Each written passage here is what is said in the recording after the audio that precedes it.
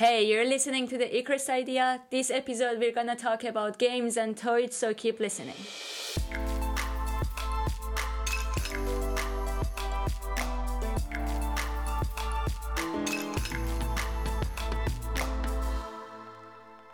Welcome to the Icarus Idea. My name is Maide, and this time we have two guests. One guest, as usual, is our podcast guest, an IDE graduate to tell us about his experience. But also, I'm sitting here on a Skype call with my unusual co-host, our guest host. Hello, Tuan. Can you please introduce yourself and guest of today? Hi. Yes, of course I can. So my name is Twan, and I'm in my second year of IDE right now. I like sports, specifically basketball, which I've been playing for quite a long time. I like all kinds of games as well, board games, video games, but also things like darts or pool or midget golf. And furthermore, I really like handcraft, so making things by hand. For example, models for the study or personalized gifts. And apart from all of this, well, this podcast is really for me. It's really for people like me who are just not quite exactly sure what they want to do after their studies. So I hope to learn a lot in my time here. We all do, and we are all learning, so I think it's working. So our guest of today did both his bachelor and master in industrial design engineering at the University of Twente. He did his bachelor assignment at Philips and his master assignment at Minkels, which is a company working on high-quality solutions for data center infrastructure. After graduating, he went on to work at Goliath, which, if you don't know, is an international manufacturer and distributor of toys and games. Here he designed, among other things, the toy Reaction Extreme Race, which won the award for Toy of the Year 2021. And today he is here with us, so welcome, Kasper Schriek. Thank you very much. Good morning. Hello. Good morning. How are you doing? I'm doing pretty well. It's a nice and busy time at work, so that's always fun. Nice. So let's get into it.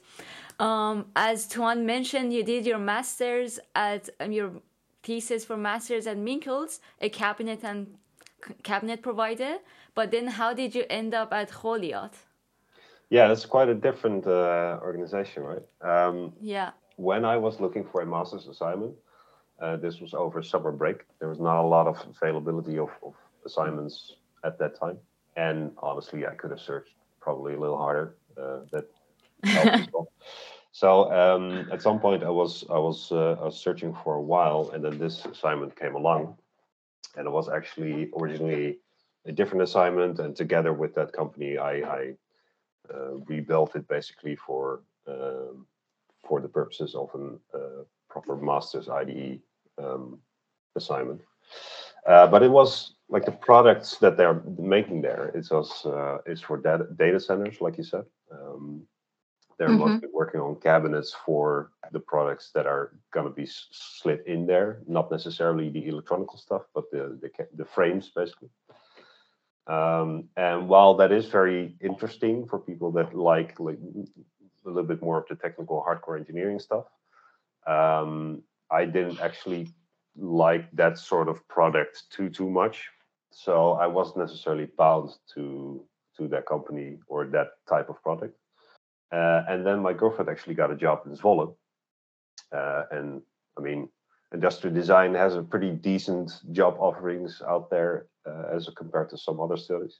So we decided to move there to Zwolle, which is where I'm living now. And I got searching around there, and one of the first places I found that I could write an application for was Goliath, and that was actually the first one I went to for my job interview, and it was a direct hit basically. Nice. So I started working there actually 3 weeks before I graduated already, like part-time, and then when I graduated, it's a full-time thing. So basically, summarized, got lucky, and just rolled into something that's incredibly fun. You sometimes need that as well in life, right? A bit of luck. Yeah, for sure. Yeah. You always need a bit of luck in life. But you make it sound too easy to find a job, which makes all of us who are about to go to the world and actually we graduated worried. We don't have to worry, no. It will all be fine. We also know that the track for IDE Master that you did was management of product development. Do you use the skills? Is it aligned with management of product development that you do there, or? I think you can approach it from both. In my time, it was design and styling was the third option, and now it's, I think, something with human interaction or something. I'm not sure that the name changed, I believe. Yeah. But basically, I have colleagues, or I had a colleague that did that master's and was in the same team that I was in. And I'm from the management of product development, and I'm in that same team. So you can approach it from two different sides.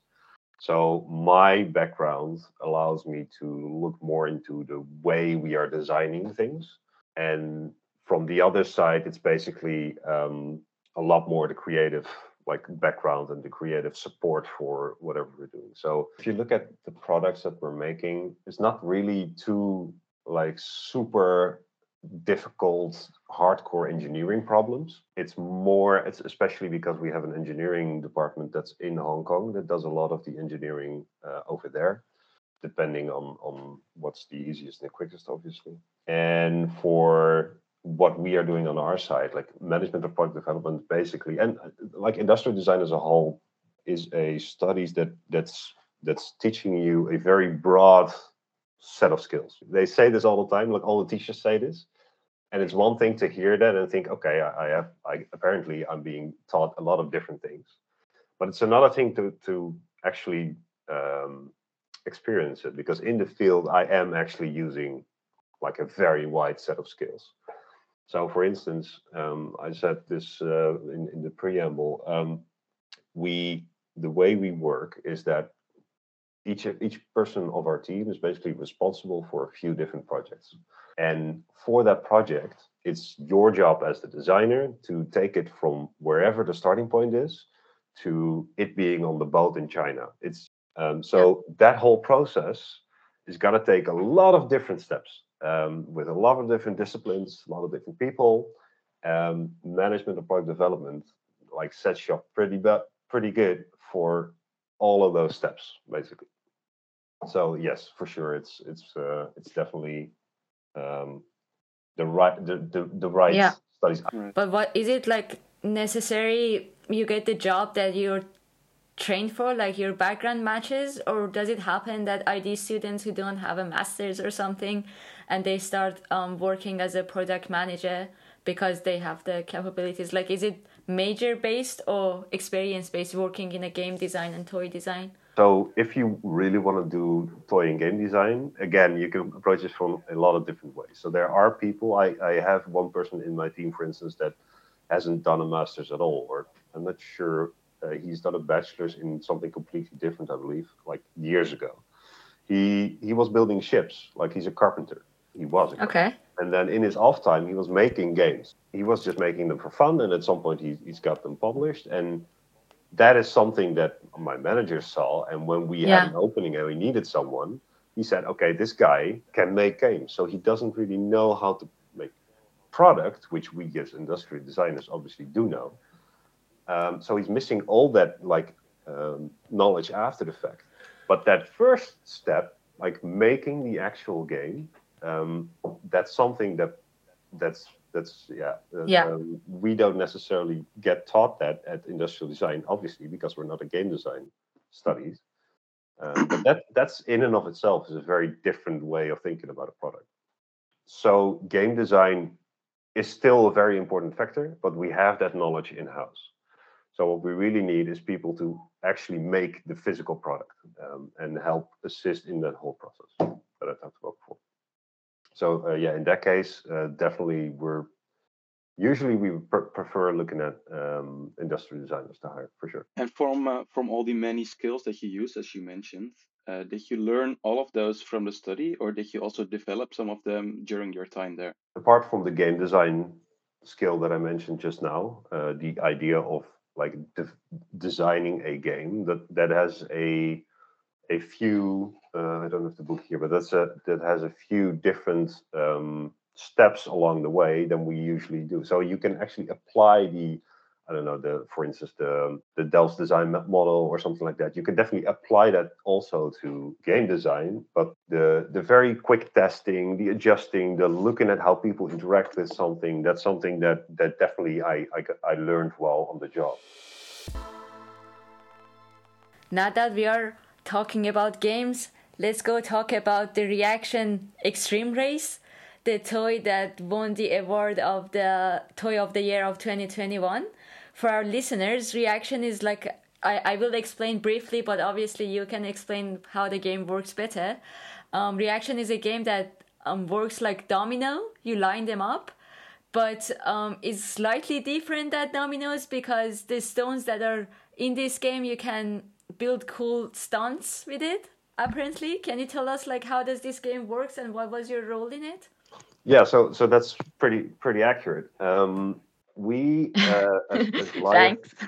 have been distributing and also partially developing Domino Express for a long time, and that's a very successful brand. So we thought, okay, how can we elevate that to the next level? And what we did is we made a system whereby you can use the tiles that you're using for your domino track and also build with it. So you can build cool things, but you can also build, and that's the whole way to play with reaction and domino as well. Is that there's a giant chain reaction that you're building, and then at some point you're gonna push the first tile over, and then everything explodes, right, in sequence. So basically, what we did is we took some of the killer stunts from Domino Express, for instance, the looping, and then we looked at some others as well, and we transformed them into the new style and added a lot of different stunts that had a very cool effect that you would like to build into your track. So the Extreme Race is actually the biggest set of a line of 4 different sets. And all of those sets have their individual like stunts that they focus on. So yeah, it's a big chain reaction toy line that's based on the whole idea of domino, but then elevated to the next level with the building thing. And I mean, me as a kid, I was a Lego guy for sure. So Yeah. yeah, working on something that has its own system, looking at Lego, for instance, for a lot of inspiration in some points, because Lego is obviously a very different product. It was actually a really cool experience for this. It was a very fun project. But what was your main role there? How did the project started and what did you do? So we have 2 types of generally, like obviously there's nuances there, but 2 different ways we can start a project at Goliath. There's ideas that other people come to Goliath with and say, look at this cool idea, do you want to buy it? And sometimes we say yes. And then we need to develop that into something that is like actually manufacturable. It looks good for consumers. There's a lot of different aspects that we usually need to change. But that's one way of working. So this is the other way. We basically started with nothing. And we said, okay, we need something that's going to be a line. It's going to be cool. I'm not entirely sure how we started because it's been a few years now. But we started with brainstorming. We started with sketching, ideation, and slowly did the whole process basically, which you're all familiar with, I'm sure. So we did everything from scratch. And the way this worked is, like I said before, this was a project that was assigned to me. So I was the one responsible for every step of the way. And my manager is actually a guy that's very involved with design whenever he has time. So he actually helped a lot with this as well. So basically, we had a lot of sessions, just me and him in a room with a whiteboard, and just thinking about what the product has to be, and visualizing what we think it needs to look like in the end, stuff like that. So there's a lot of different people that helped. For instance, someone did the artwork, someone did like the marketing strategy, a lot of people did different aspects, but me and also just then my manager basically had input on every single step. So that's why this is basically my baby, and that's why I told you guys that this is this is a product that I'm very, very invested in. What was the main challenge that you encountered during this? It's always hard to say the main challenge, but something that sprang to mind instantly is that, like you just said, you need to be able to build this, and you need to be able to have it fall apart. Now, those two are like counter to each other. One suggests it needs to be as tight as possible so it doesn't fall apart, and the other actually needs to be very loose so a very small domino tile can knock it over. So in a reaction tile, we actually included some very very small slots, for instance, whereby you can actually lay the tiles on top of each other very easily, very loosely, so that if you then knock it over, it actually falls over easily. But you can also click it into each other, which is a much more secure way of connecting the tiles, which allows you to build. So in using both of those ways of building, like interchangeably, you can make bigger structures that fall apart in smaller pieces. So that's our way of solving that problem. But that's I think the main challenge. So we need something that a small tile has to like crash apart. Yeah. But also at the same time, it needs to be a big tower, because otherwise it's not fun, right? Or it defeats the purpose, I guess. I'm so intrigued. I'm gonna order this game because I need to know how I be like. You're gonna see me building, I don't know, such a huge thing and just tip it over, waiting for that moment. Yeah. But could you maybe elaborate a bit more on the stunts? Because I think the construction, that's we can see that how you can build things with it, but what kind of stunts can you pull off with them? This is interesting. One thing that in university, I at least didn't necessarily. I did think about it because you have to think about it, but it's so much more important than you always. I always thought about is that cost is everything. At least, I mean, I'm sure it's in every industry, but in the toy industry, it's everything, right? So especially for Domino Express and Reaction, the problem is that every stunt you put in, you take out tiles. And the main thing with stuff like this is you want just volume. You want a lot of tiles. As a kid, you just want a lot of tiles. So what we tried to do, and I think we succeeded in pretty well, is that a bunch of those stunts aren't actually very big in terms of plastic. They're actually fairly small. So we have a spinner that's actually a very small spinner on a base, and then you can click the tiles in to make it bigger. But the thing itself isn't necessarily very big. We have another stunt that's a cube, and that cube shoots out the top part, and that's the only thing it does. And because that's the only thing it does, it's a fairly simple stunt. We also have wheels, for instance. Those are just two pieces of plastic interlocked, and then they like one axle, one wheel, and that you can click into your tiles. So because we have constructed it in this way, it allows for a lot more tiles to be included in the set. And all those stunts are able to set in motion the next step of the track that you're going to build, basically.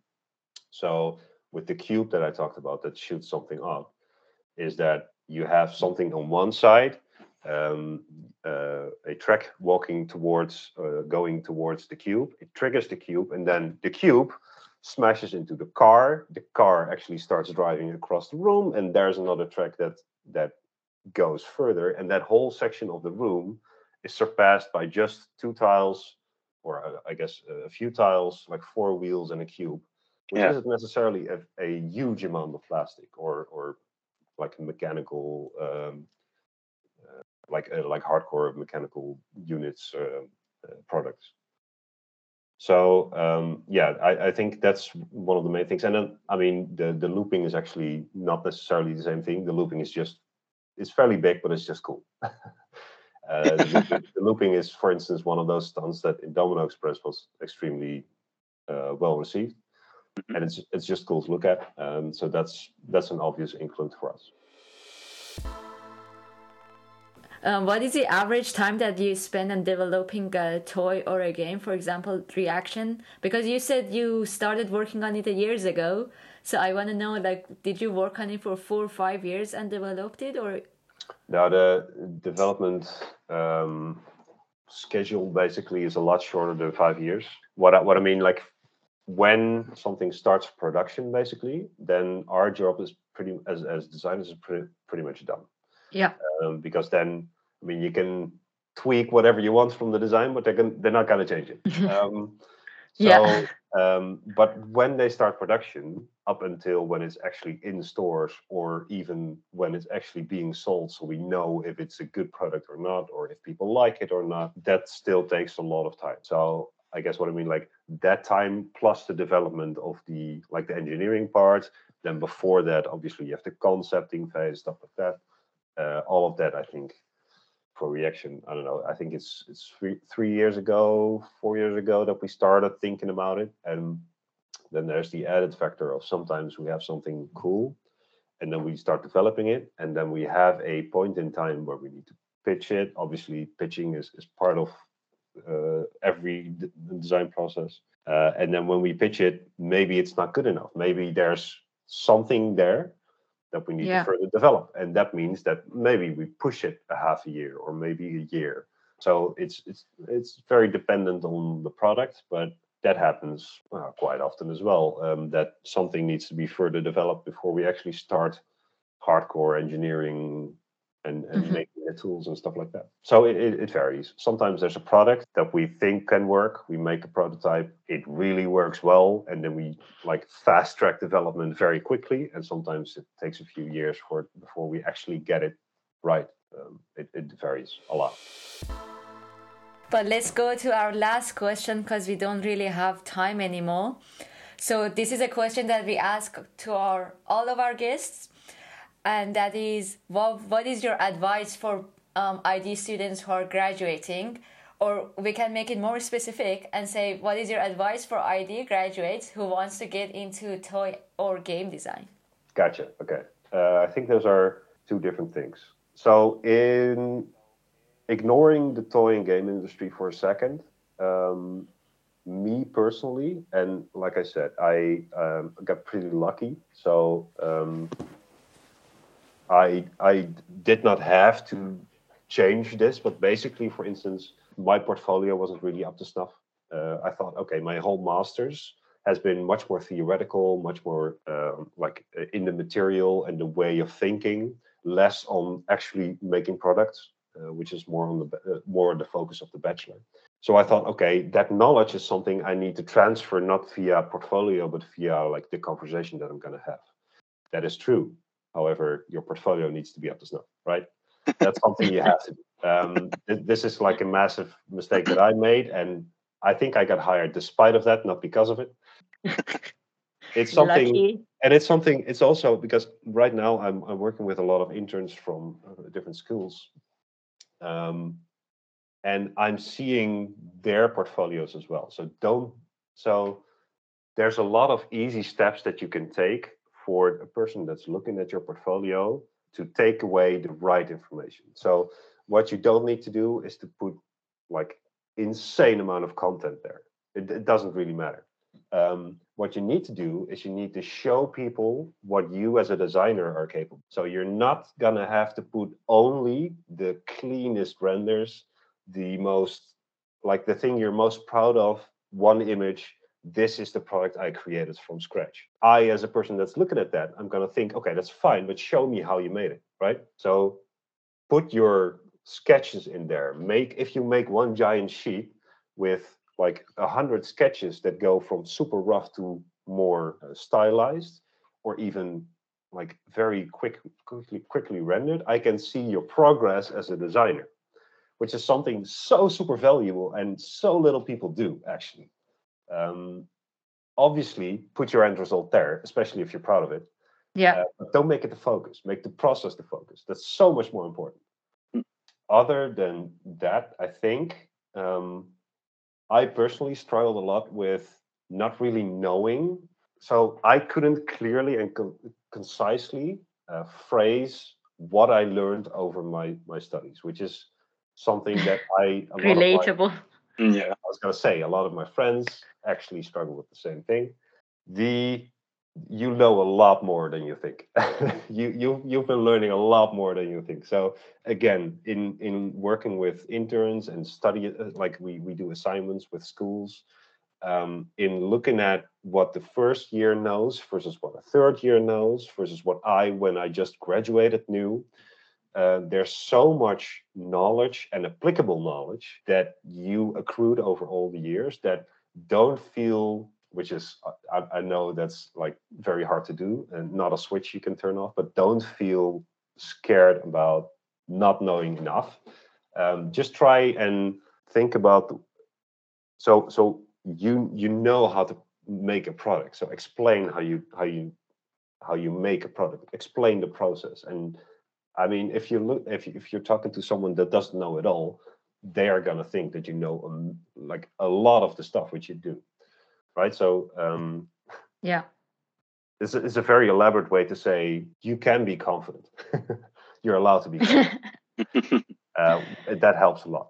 And then for toys and games, so when I say it's fun to work at Goliath, it needs to be fun.